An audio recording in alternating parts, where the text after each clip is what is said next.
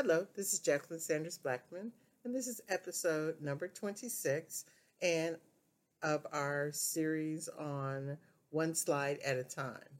And I'm just going to jump right in and talk about the slide that I'm going to focus on in this episode. Has to do with differentiating a technical story from what we call the back end layer of a user story. And so the slide uh, that I'm looking at and focusing on for this conversation has a slice of cake. And that's because when we talk about a user story, we talk about that vertical slice. And I've talked about that in detail in earlier part of this series. But just to reiterate, this slice of cake, for example, in my picture, it's got a nice chocolate layer at the bottom. Then it's got a strawberry layer in the middle. It's got that vanilla layer at the top. And then it's got the icing, a nice, pretty, fluffy pink icing that covers it all. And it's got a nice little cute decoration at the top. We'll call that a nice to have. It's a little macaroon at the top. Great presentation. And sitting there on a plate. Um, so exactly the way you as a consumer or end user would like your product presented to you. Well, that's the same concept with a user story. When you're building a user story, if you take that vertical slice, then for, let's say, the product owner, you're able to demonstrate something that has a front end, a middle end, and a back end layer. And I want, came up with this analogy that the icing around and in between those layers are the three key tasks associated with every user story, which should include design, build, and test. Now, there may be some pre work leading up to the user story, but there's always room in the actual sprint that you're working the user story where there's design conversations around the build, all of that being iterative, and also continuous and ongoing testing as you're piecing it together. So all of those are bundled inside the user story or that vertical slice of cake. And you'll see I even color coded my example to match my Neapolitan cake there, where there's the task, the vanilla task. Someone's working on the front end, somebody's working on the strawberry layer, someone's working on the chocolate. We bring those together and share that specific or combine that specific slice. It's a collaboration. Now, so where does the technical story come in? Because a technical story, and this is where people sometimes get mixed up, isn't just taking the work that would have been done on the chocolate layer and pulling it out into a separate story. There's technical pieces that are included and embedded in the actual slice of cake. So a technical story, as I follow this analogy about the cake, think of it as the cake plate.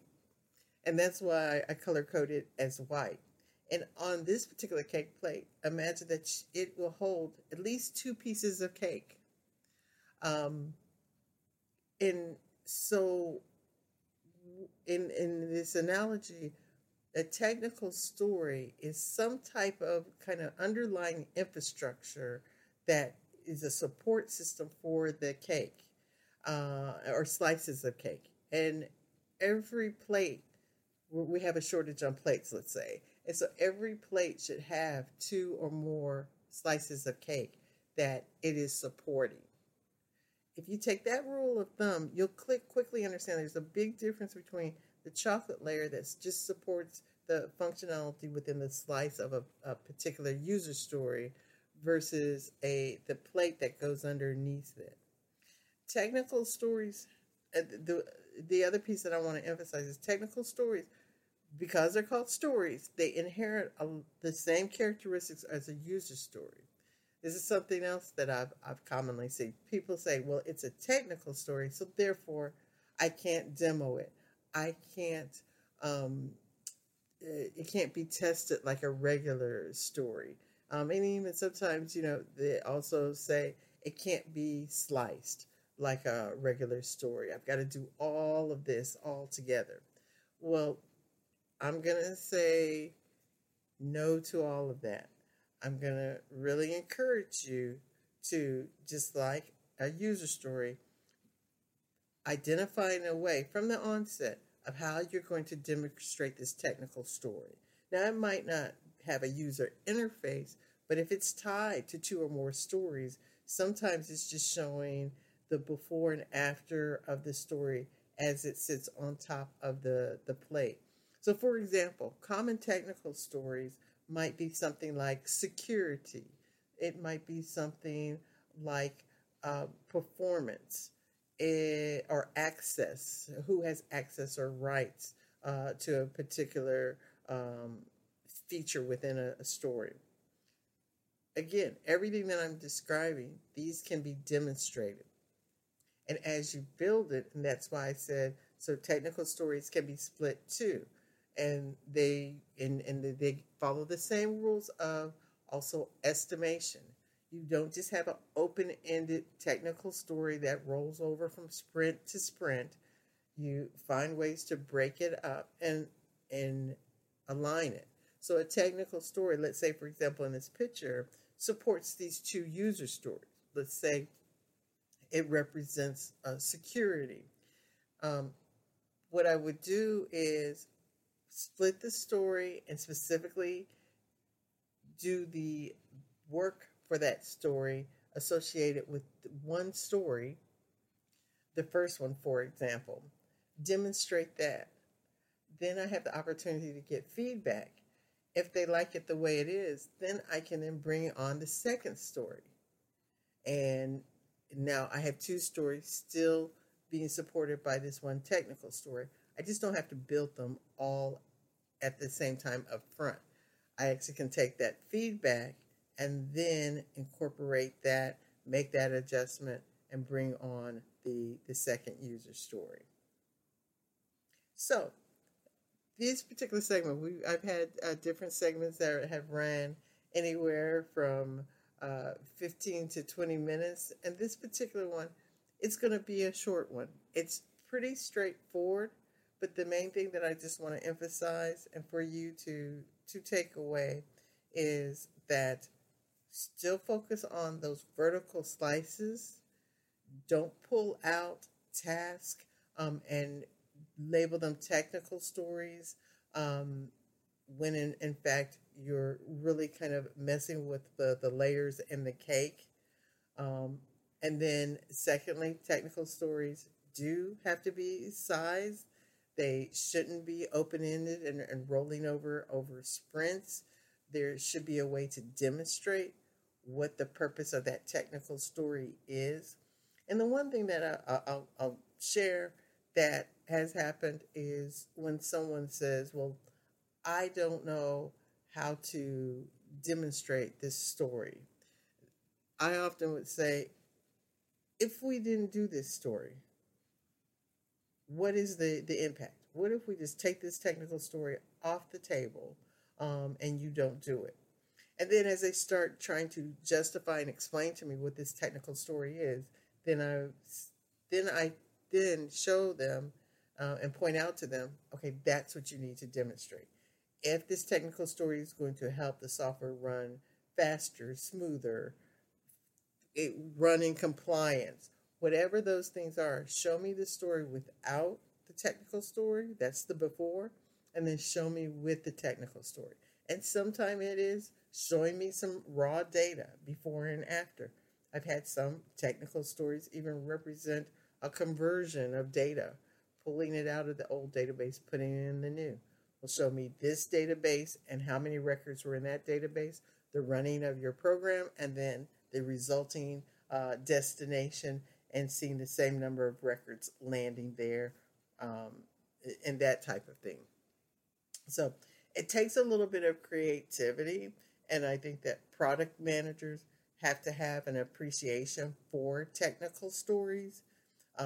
As a matter of fact, technical stories should have a description, it should have acceptance criteria, and it should be looked over by the product manager. And the reason why I emphasize that is because that technical story Once it's sized and put in the sprint, it's going to take uh, some portion of the team's velocity. Um, and as the product manager, they're always prioritizing what's the most important things for the team to work on.